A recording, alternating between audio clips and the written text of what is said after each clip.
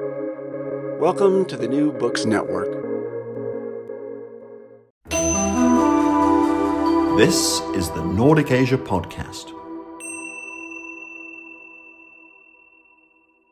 Welcome to the Nordic Asia Podcast, a collaboration sharing expertise on Asia across the Nordic region. My name is Satoko Naito. I'm a docent at the Center for East Asian Studies at the University of Turku in Finland. Today, it's my great pleasure to welcome back to the podcast two colleagues, Dr. Lauri Paltema, Professor and Director of the Center for East Asian Studies, and Dr. Herman Aubier, Senior Researcher at the Center. They're here to share with us findings from their study on China's so-called mask diplomacy. Thank you both very much for being here. Thank you, Satoko. Thank you, Satoko. So, until recently, China has not, at least in my opinion, exuded the image of being a provider of disaster relief or humanitarian aid, domestically or internationally. I do remember after the 2004 Indian Ocean earthquake and tsunami, there was some coverage of humanitarian aid from Beijing, although to be fair, they were hardly the only ones providing such relief. Lauri, could you start us off in this discussion by giving us a bit of context, some historical background of China's role in international relief and aid?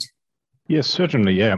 I've actually been studying this topic already before the COVID pandemic, and from the context of the disaster management in China. I've written a book about that and a number of articles, and then I became interested in the international aspect of Chinese disaster management. And this is, of course, directly related to disaster relief and disaster aid and humanitarian aid. And in general, you are right, China hasn't really been very, let's say, visible in this field before the COVID, but it hasn't been totally passive. The People's Republic, when it was established in 1949, started to provide disaster aid to selected countries already in the 50s as part of its friendly foreign policy towards the decolonialized, newly independent nations, especially in its neighborhood. India, for example, received aid several times. But then under Mao Zedong, this kind of an international disaster aid became part of the Maoist foreign policy, and it became quite ideologically based. So China, when it provided any aid, usually provided it only to its ideological friends. And in the end, it didn't have very many of them in the 60s. So China was largely passive in this field. But then, of course, came the reform period with Deng Xiaoping starting late 70s. And Deng also activated Chinese foreign policy in this respect.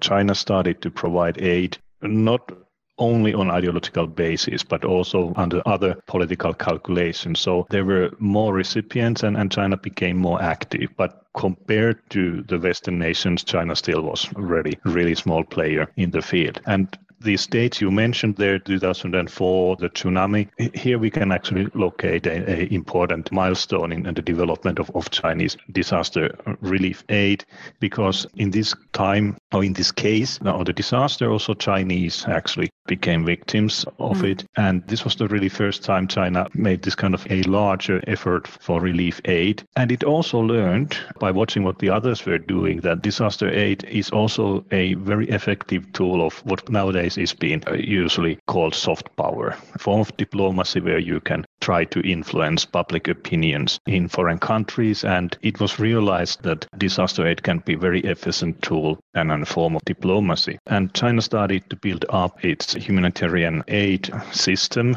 And we'll come back to this topic, I'm quite sure. The way it governed, it used to be very fragmented, and it still is. But at least it started to coordinate it and started to put more resources to helping other countries. And then came 2008, the Wenchuan earthquake, which was also a milestone because it was the first time foreign relief agencies came to China, for example, to rescue and recover people from the ruins, etc., etc. And there was a very substantial international involvement in disaster aid after the Wenchuan earthquake. And China once again learned about the power of help, basically. That we remember 2008, situations were actually rather tense. There were large riots in Tibet. There were the protest against Chinese torch relay for 2008 Beijing Olympics. Relations with foreign countries were rather tense.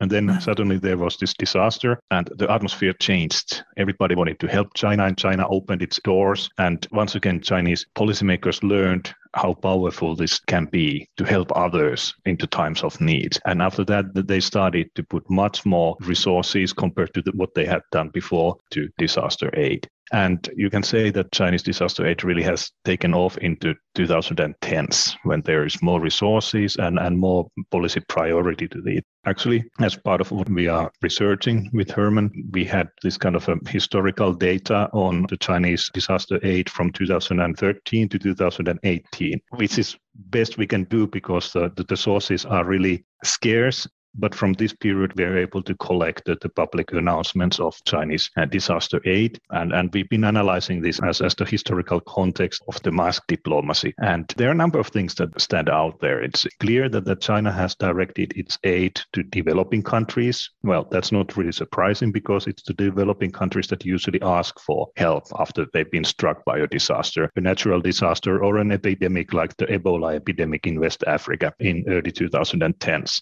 Then China does provide quite a lot of help to its neighbors. It's clearly a dimension, its neighborhood policy to provide disaster help. For example, the Philippines, with whom the Chinese government hasn't had that good relations recently. Nevertheless, China has provided a lot of disaster relief aid for them, especially during the typhoons and earthquakes. But not only the Philippines, Nepal, for example, received a very massive Chinese aid after its earthquake in 2005. So there is this kind of a neighborhood policy there and friendly policy towards the global south, because this is where China wants to be seen as an active, leading developing country as it frames itself. And disaster aid is, I think, one of the key policy aspects where we can see China playing out its role in the region. But also what we see there is that the Chinese disaster aid was based by and large on bilateral relations. China doesn't really, it's nominally involved in multilateral organizations and aid projects through UN mostly, but by and large, it favors bilateral relations, so government to government relations, so that there is this direct official diplomatic dimension to this aid always involved. And then China also favors or disfavors certain countries like those that have diplomatic relations with Taiwan. And during this period that we were looking, China hardly, well, it provided very few times any kind of aid to an OECD country. Partly this is, of course, explained by the fact that these countries don't usually ask for help. But then when we compare it to the mask diplomacy, then we find that there is a difference there too. Like we would argue, it has become an integral part of the Chinese south-to-south policies in 2010s. And this is basically the background whereon the mask diplomacy then builds on. Also, there are a number of features that we can also find later. Chinese disaster aid is not only government to government, but there are a number of other actors that the Chinese use there, especially the Chinese big companies abroad, and then the Chinese diaspora, the overseas Chinese communities are used here. So a number of cases, like in Burma, for example, or the Myanmar, much of the aid is actually distributed through companies and local Chinese communities and not officially through the embassy. So China has these networks and resources in places, and when needed, it can actually mobilize them and use them. And that was already in existence before the pandemic. Right. So China has for some time practiced a sort of donation diplomacy. But with the current pandemic, one unique aspect that I can immediately think of is its global scale. So it's not quite obvious who would or who should receive aid. So who and where were the recipients of aid from China? Yes, thank you, Satoko. I think what's interesting here about looking at COVID-19 disaster relief and humanitarian aid from China, in contrast with what Larry just talked about, is that there's been this very large scope in terms of China's reach and also the scale of its distribution of not just mask and medical equipment, but also, as we are seeing still today, the vaccine donations. And also what is interesting is that historically speaking, China had been mainly focused indeed on the global south or majority world countries. But now with this pandemic, because indeed we were all caught unprepared, and because of its sheer scale as well, we were basically overwhelmed and we got shortages of different kinds of crucial, vital medical goods. China was actually in a unique position to provide this kind of help. First of all, because it was the world's largest manufacturer of medical equipment, especially masks, but also other types of medical devices. And also because it was able to contain the pandemic within a short time frame after the outbreak. And so that enabled the country to redirect this capacity to produce those goods to different parts of the world. But then one issue, of course, that arises when we look closer at the available data, which is very patchy, by the way, because China doesn't officially report most of its aid. And that's been one challenge in our research here, is to collect the data and jigsaw all the different bits of information that is present online in different scattered parts of the web, like, for example, embassy websites, Twitter accounts of Chinese embassies, different official Chinese websites that publish sometimes only in Chinese, sometimes it's translated in English or other languages like French for West Africa. And this is how gradually we are able to kind of piece together a clearer and more comprehensive picture of Chinese aid.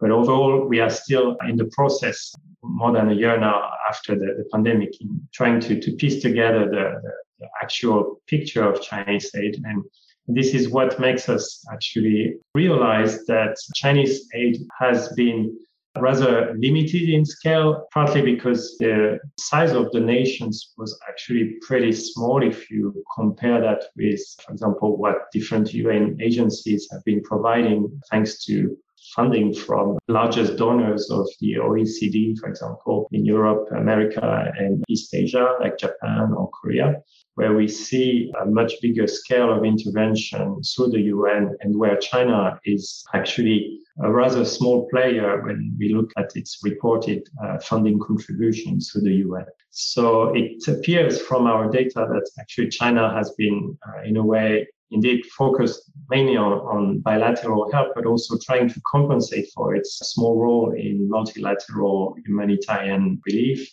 by actually trying to amplify the visibility of its aid, which actually also got enhanced by its sheer diversity of actors. This is something Laurie mentioned, and that's even more visible with the COVID-19 pandemic, because we observed that the campaign initiated by Chinese authorities to help most countries around the world during the pandemic involved a very wide array of actors. First, at the official top level, like elite-centric bilateral help, but then also at a kind of meso level with provincial and city governments in China helping sister cities or sister provinces that have partnerships or agreements through trade originally, and that evolved and expanded over time, especially in the context of the Belt Road Initiative over the last 10 years or so. We've seen an expansion of all kinds of ties at the commercial and people-to-people exchange level, as they call it in Chinese, and also the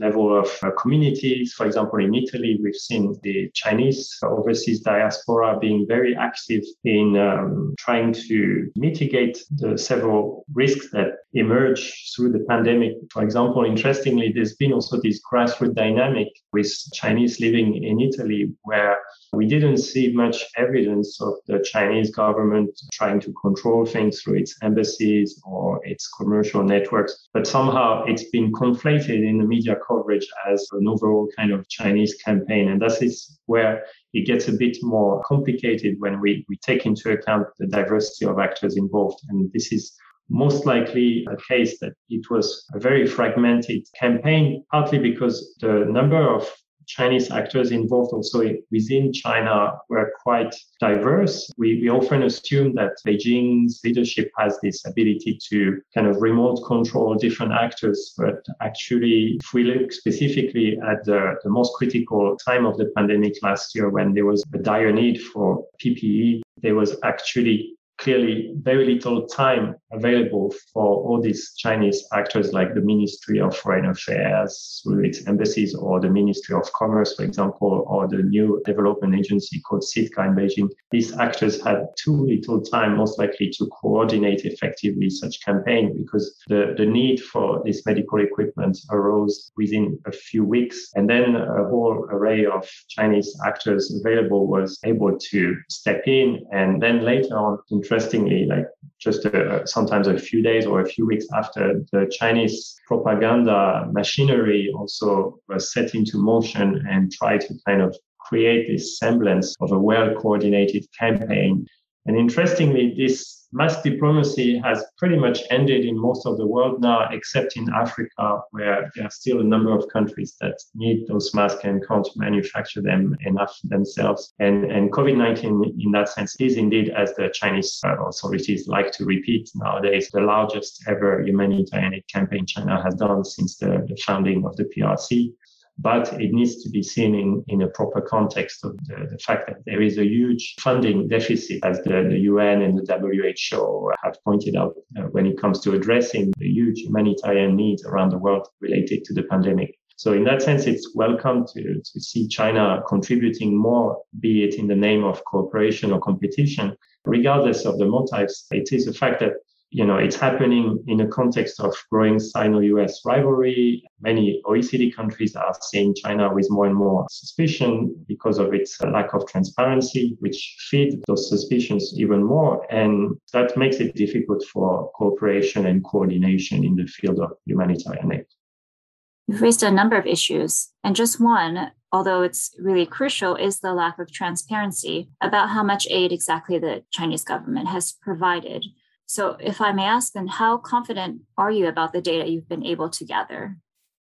We definitely overlook some aspects of what happened because it's fragmented and there's no central authority in China in charge of compiling the data in a unified manner. And there have been a couple of theories trying to make sense of why China is so reluctant to report its aid according to the standards and methods, for example, that are used by OECD donors in the Development Aid Committee, which has this shared methodology, which allows for comparison of donations from country to country.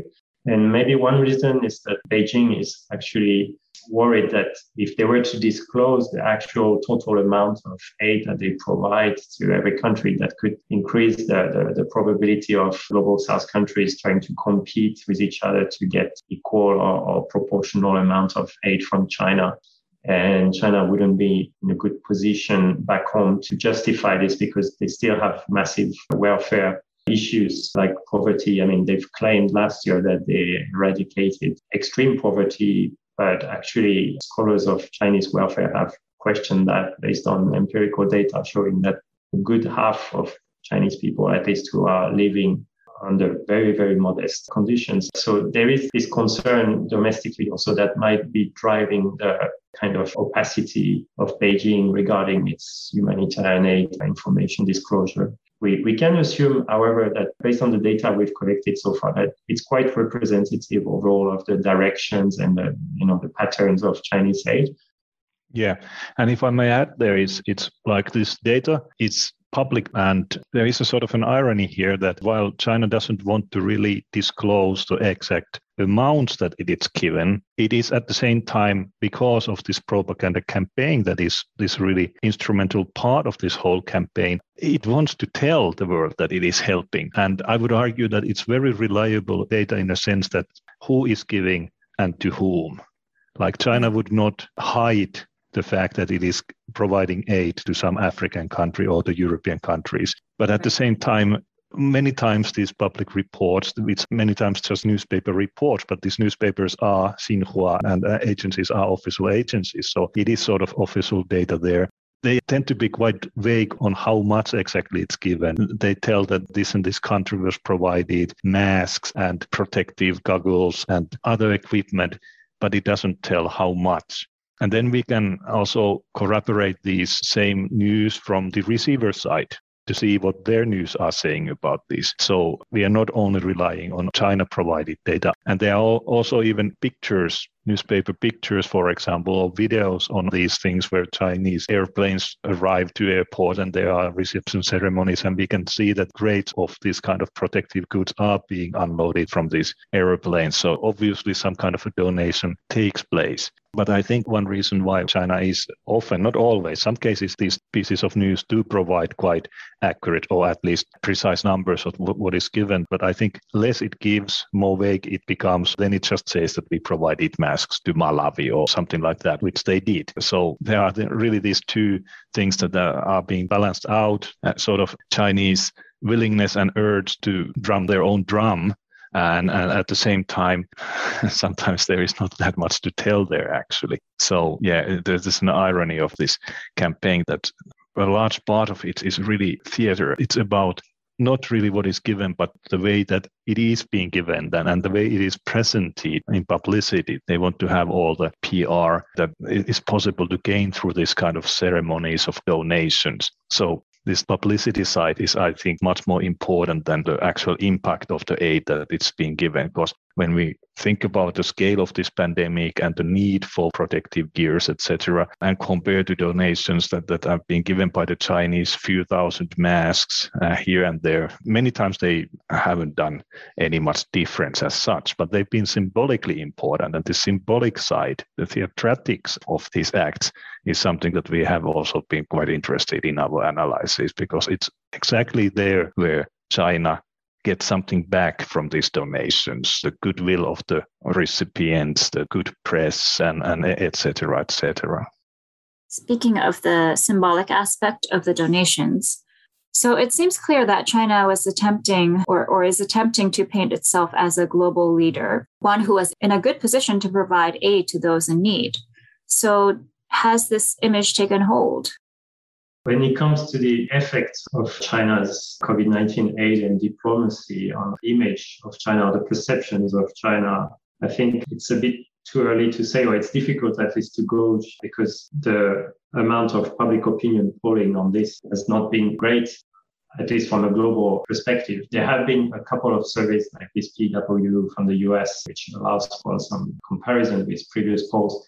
And there's been also one European poll that was conducted by a team in the Czech Republic. And that was confirming indeed that images of China among most of the European countries was going from, well, bad to worse. Like it got more negative basically overall. But that's only for a couple of OECD countries. And I think I remember seeing some more limited survey in scope saying that in Africa, overall, it's been perceived rather positively, whereas in Latin America, there's not been much of a change. And in Southeast Asia, interestingly, this is based on a survey that mostly polled the opinion of Southeast Asian elites. It was actually getting worse for a number of more long-term factors, such as the South China Sea and other disputes that are mainly perceived through the security prism. And that's where it gets interesting, because the effect of humanitarian aid are bound to be short-term in a way, because even though there's a speculation in the media that Chinese humanitarian aid can score points and buy goodwill, its effect or influence is bound to be elusive when you want to actually draw a correlation between the two, because it quickly recedes and fades away from the news cycle and gets replaced by more long-lasting issues that exist between China and its bilateral partners. So I would say that, the effects are a bit tricky to capture overall. If I can sort of continue on the topic, but then taking this to a more general level on what China has been doing and basically how China has used its aid as part of its propaganda, then it's pretty easy to say that China has not been in any ways shy on propagating it as the savior of the world. I mean, you cannot say that in any other ways. It has used the pandemic as an occasion to basically criticize, especially America, but the West in general, for their failures in protecting their own citizens and their failures in helping others, and at the same time emphasizing its own claimed superiority, not only in terms of being able to provide this aid, but also the systemic superiority of Chinese model. So this has been really a prime opportunity for China to propagate itself, especially to the global south, as an alternative to the West. And it has also seen this as a possibility to somehow credibly show that what China is claiming has some grounding in reality, that while the Americans and while the Europeans are vaccinating themselves or helping themselves first, China, and this is what they claim, is helping others best to its ability. And this is also, of course, part of our research theme and topic that we want to really dissect this China's claim that it actually has done great unselfish service to the world through its campaign of humanitarian aid. And as we argue then, well, it was less than meets the eye in many ways. Yes, China did provide help to almost everybody in the world. But we seriously doubt, based on our numbers and our research, that actually made much difference in many parts of the world. As part of China's self-promotion as the global savior, and you mentioned their claims of systemic superiority. So, for example, the super centralized government, that's what you mean. Yeah, the question is about really that they talk about their model, that somehow the Chinese meritocratic approach to development and this kind of an relation that having the same background as a former victim of Western colonialism and being a developing country, which China officially still regards itself as, makes China basically to be the leading member of Global South and therefore in opposition to the North and its selfish ways, and also in regard to the West to promote democracy and human rights and their model of governance. And then comes this pandemic, which shows, according to Chinese, how weak the Western governments are and how weak their governance models are in the face of crisis, while seemingly the Chinese model is superior. It can suppress the virus back home. And then at the same time, China can provide help to those in need, to its friends globally. So this is basically the narrative that China is offering, that the pandemic basically somehow proves its superiority vis-a-vis the Western models. Thank you. We could go on so much longer, in part because this is an evolving situation. You mentioned already vaccine diplomacy, which is ongoing, and you're both welcome in the future to please share with us your findings on that particular aspect. But for now, thank you so much for sharing your insights and your expertise. You've given us a lot to think about. Thank you so much, Satoko. Thank you, Satoko, for allowing us to join your podcasts. Thank you. Again, that was Dr. Lauri Palkema, Professor and Director of the Center for East Asian Studies at the University of Turku in Finland, and Dr. Herman Ovier, Senior Researcher at the Center. And to our listeners, thank you for joining the Nordic Asia podcast, showcasing Nordic collaboration in studying Asia. You have been listening to the Nordic Asia podcast.